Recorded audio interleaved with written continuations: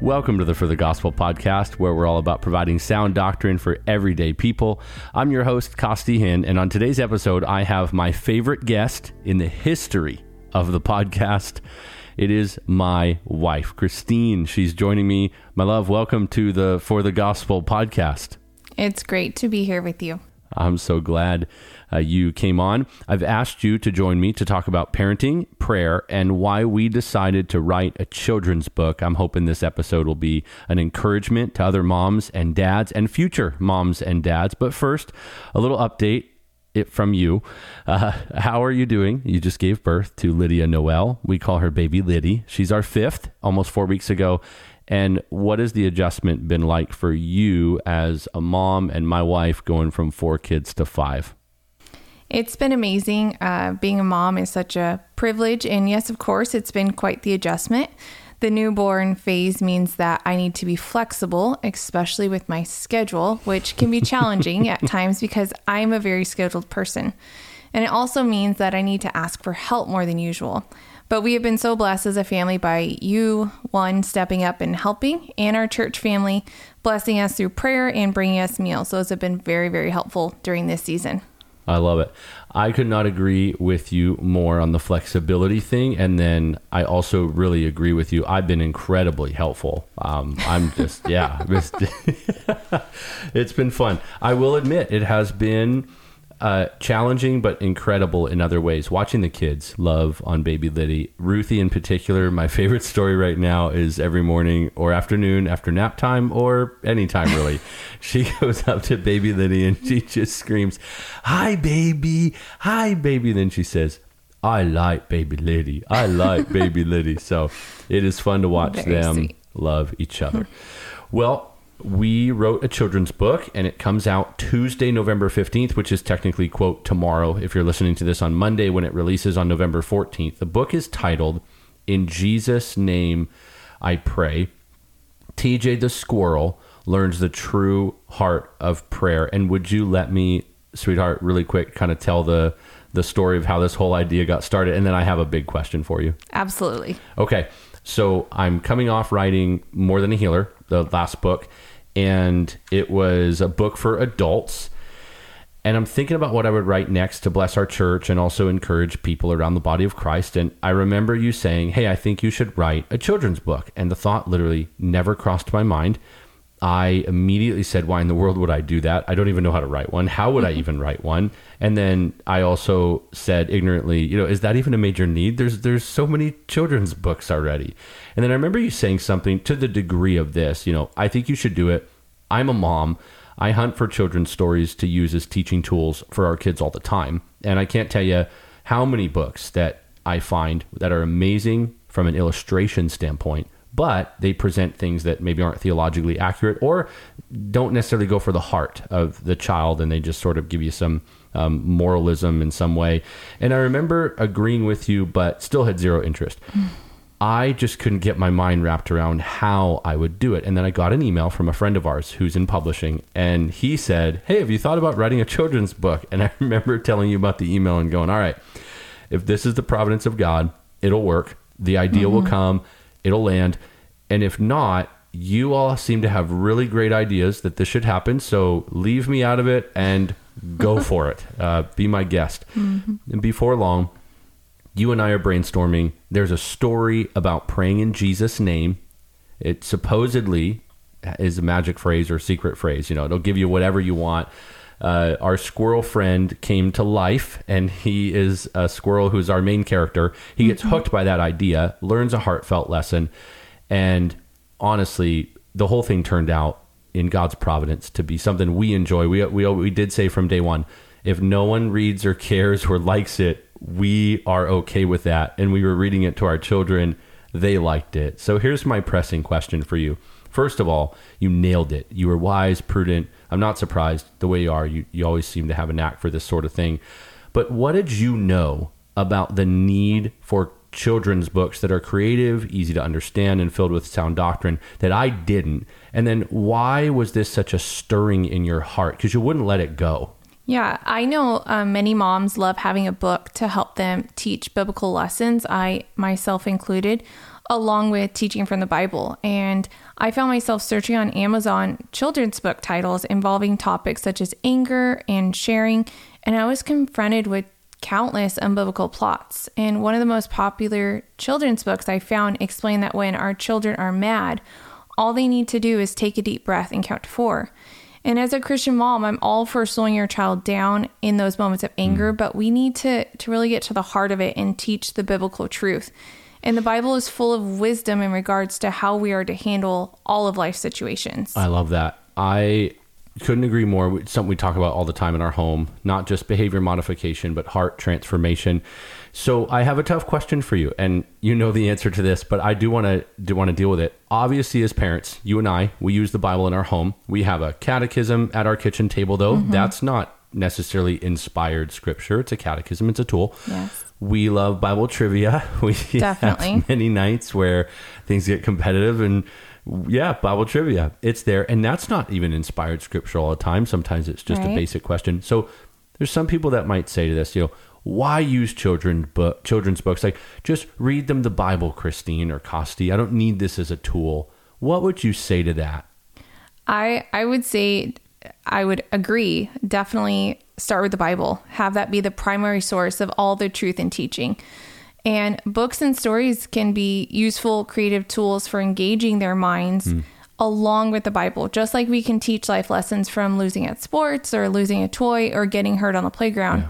Yeah. Parents are going to read their children storybooks. And so in my limited opinion, I feel we should be exposing our children to books which support biblical themes or Bible-based stories. And there's no need to fill our homes with pointless books where the characters have unbiblical behaviors or themes which contradict God's word. Yeah. For many people, the only opportunity to read to their children is reading one book before bed. So we really should make it count. So good and well said. I think of the Spurgeon quote where he says, visit many good books, but live in the Bible. Yes. And I believe children's books and books for an adult are equipping mechanisms. They're just like a sermon. They're anchored to a text. They have practical application. In our book, the verse is John 14:13. Whatever you ask in my name, Jesus says, I will do it. Yes. And the story that we wrote helps to get to the true heart of prayer and that statement in a way that every kid can understand. Let's dig in a little more, sweetheart, on kind of the book topic that we wrote about. What would you say if someone asked you about the importance of not just praying, with our kids or for our kids, Jesus save my kid and Jesus forgive our sins and help us to have a good day at school or whatever. What would you say about actually teaching our kids about prayer as early as possible? Yeah, I think every parent wants their children to pray, and we pray with our kids and for our kids, like you said, but we don't teach our kids about the theology of prayer in simple ways that they will hear a lot of confusing things from other sources and have no ability to see that it's false. For example, if all we ever do is tell our kids to say sorry for doing bad things and God will let them into heaven, but we never taught them about his love and his grace and that they will grow up imbalanced in their understanding of God. That's true. Praying can sometimes be something that kids assume to be a guarantee. They might ask, Mommy, I prayed for God to do this and he didn't do it. That's unfair. Or does he even love me? Or perhaps Grandma and Grandpa are pass away and have been praying for their healing and God did not heal them. Yeah. They might ask, Daddy, why didn't God heal Grandma? Did I not obey enough? Did I not pray hard enough? Did I pray wrong? And I feel like I know that the Bible has clear answers to all of these questions, and the kids need them laid out in a way that they can truly understand. That's such great insight. It makes me think of the church and shepherding people and how we are always getting questions from people about big theological topics. Now, adults have questions about things like this for any number of reasons. It could be that they were saved later in life, and that happens. But many people were in churches or they went to church as a kid and nobody ever taught them this. And I don't want to beat parents over the head here. I just want to say this. We can't control our children's salvation. God is sovereign in that.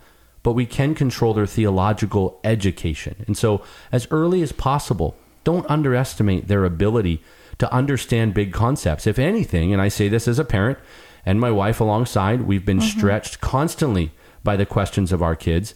They can understand, but we are the ones that aren't always the most reliable teachers. But it shouldn't be this way. We are the primary disciple makers. And so if we can't teach our children sound doctrine, there will be a deficiency there until, by the grace of God, their church as an adult does it. But we need to be faithful here and now.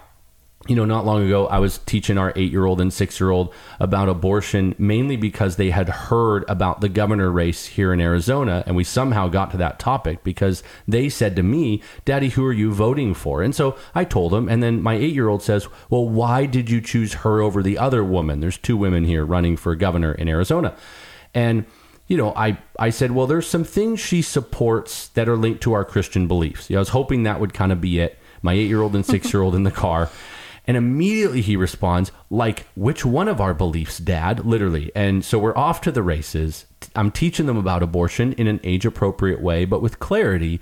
And after doing that, I went home, I told my wife about it, and I was struck once again as a pastor, as a father, somebody who loves the Word, and we spend regular time in the Word.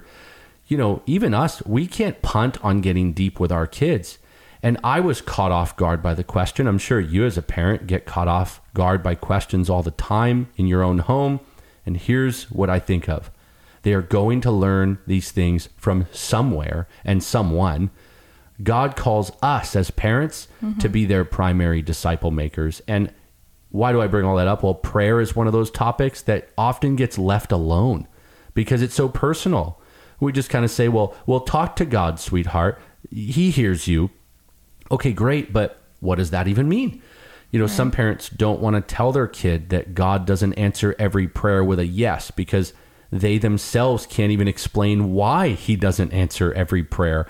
And so my hope and our hope is that parents would be triggered by this book to study the Word and get answers, but also to feel supported by the book if they don't know exactly what to say yet to those hard questions about prayer.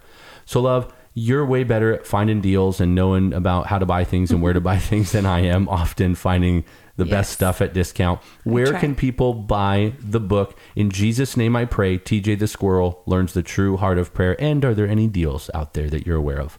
There are. So you can find the book on Amazon, christianbook.com, Barnes & Noble, pretty much anywhere that books are sold. But if you want a good deal, I did see on Target right now that they're doing a deal of buy 2 books and get one free. So you can, if you purchase a book through Target, you can get a book free. So I'm all about the deals, as Lusty mentioned. All right. Well, we are praying for this book to bless all of you. Yes. Honey, thank you for coming on. You were such a wonderful guest. Thank you for having me. I'm going to try to come up with other topics and rope you back in one of these days. We'll see. We'll see. Well, thank you all for listening. If the book ends up being a blessing to your family, your kids, or your grandkids, we would really appreciate if you would leave a written review on Amazon because that helps with visibility. For more free resources, you can go to www.forthegospel.org, and I'll be back next Monday with another episode. For now, keep on living for the gospel.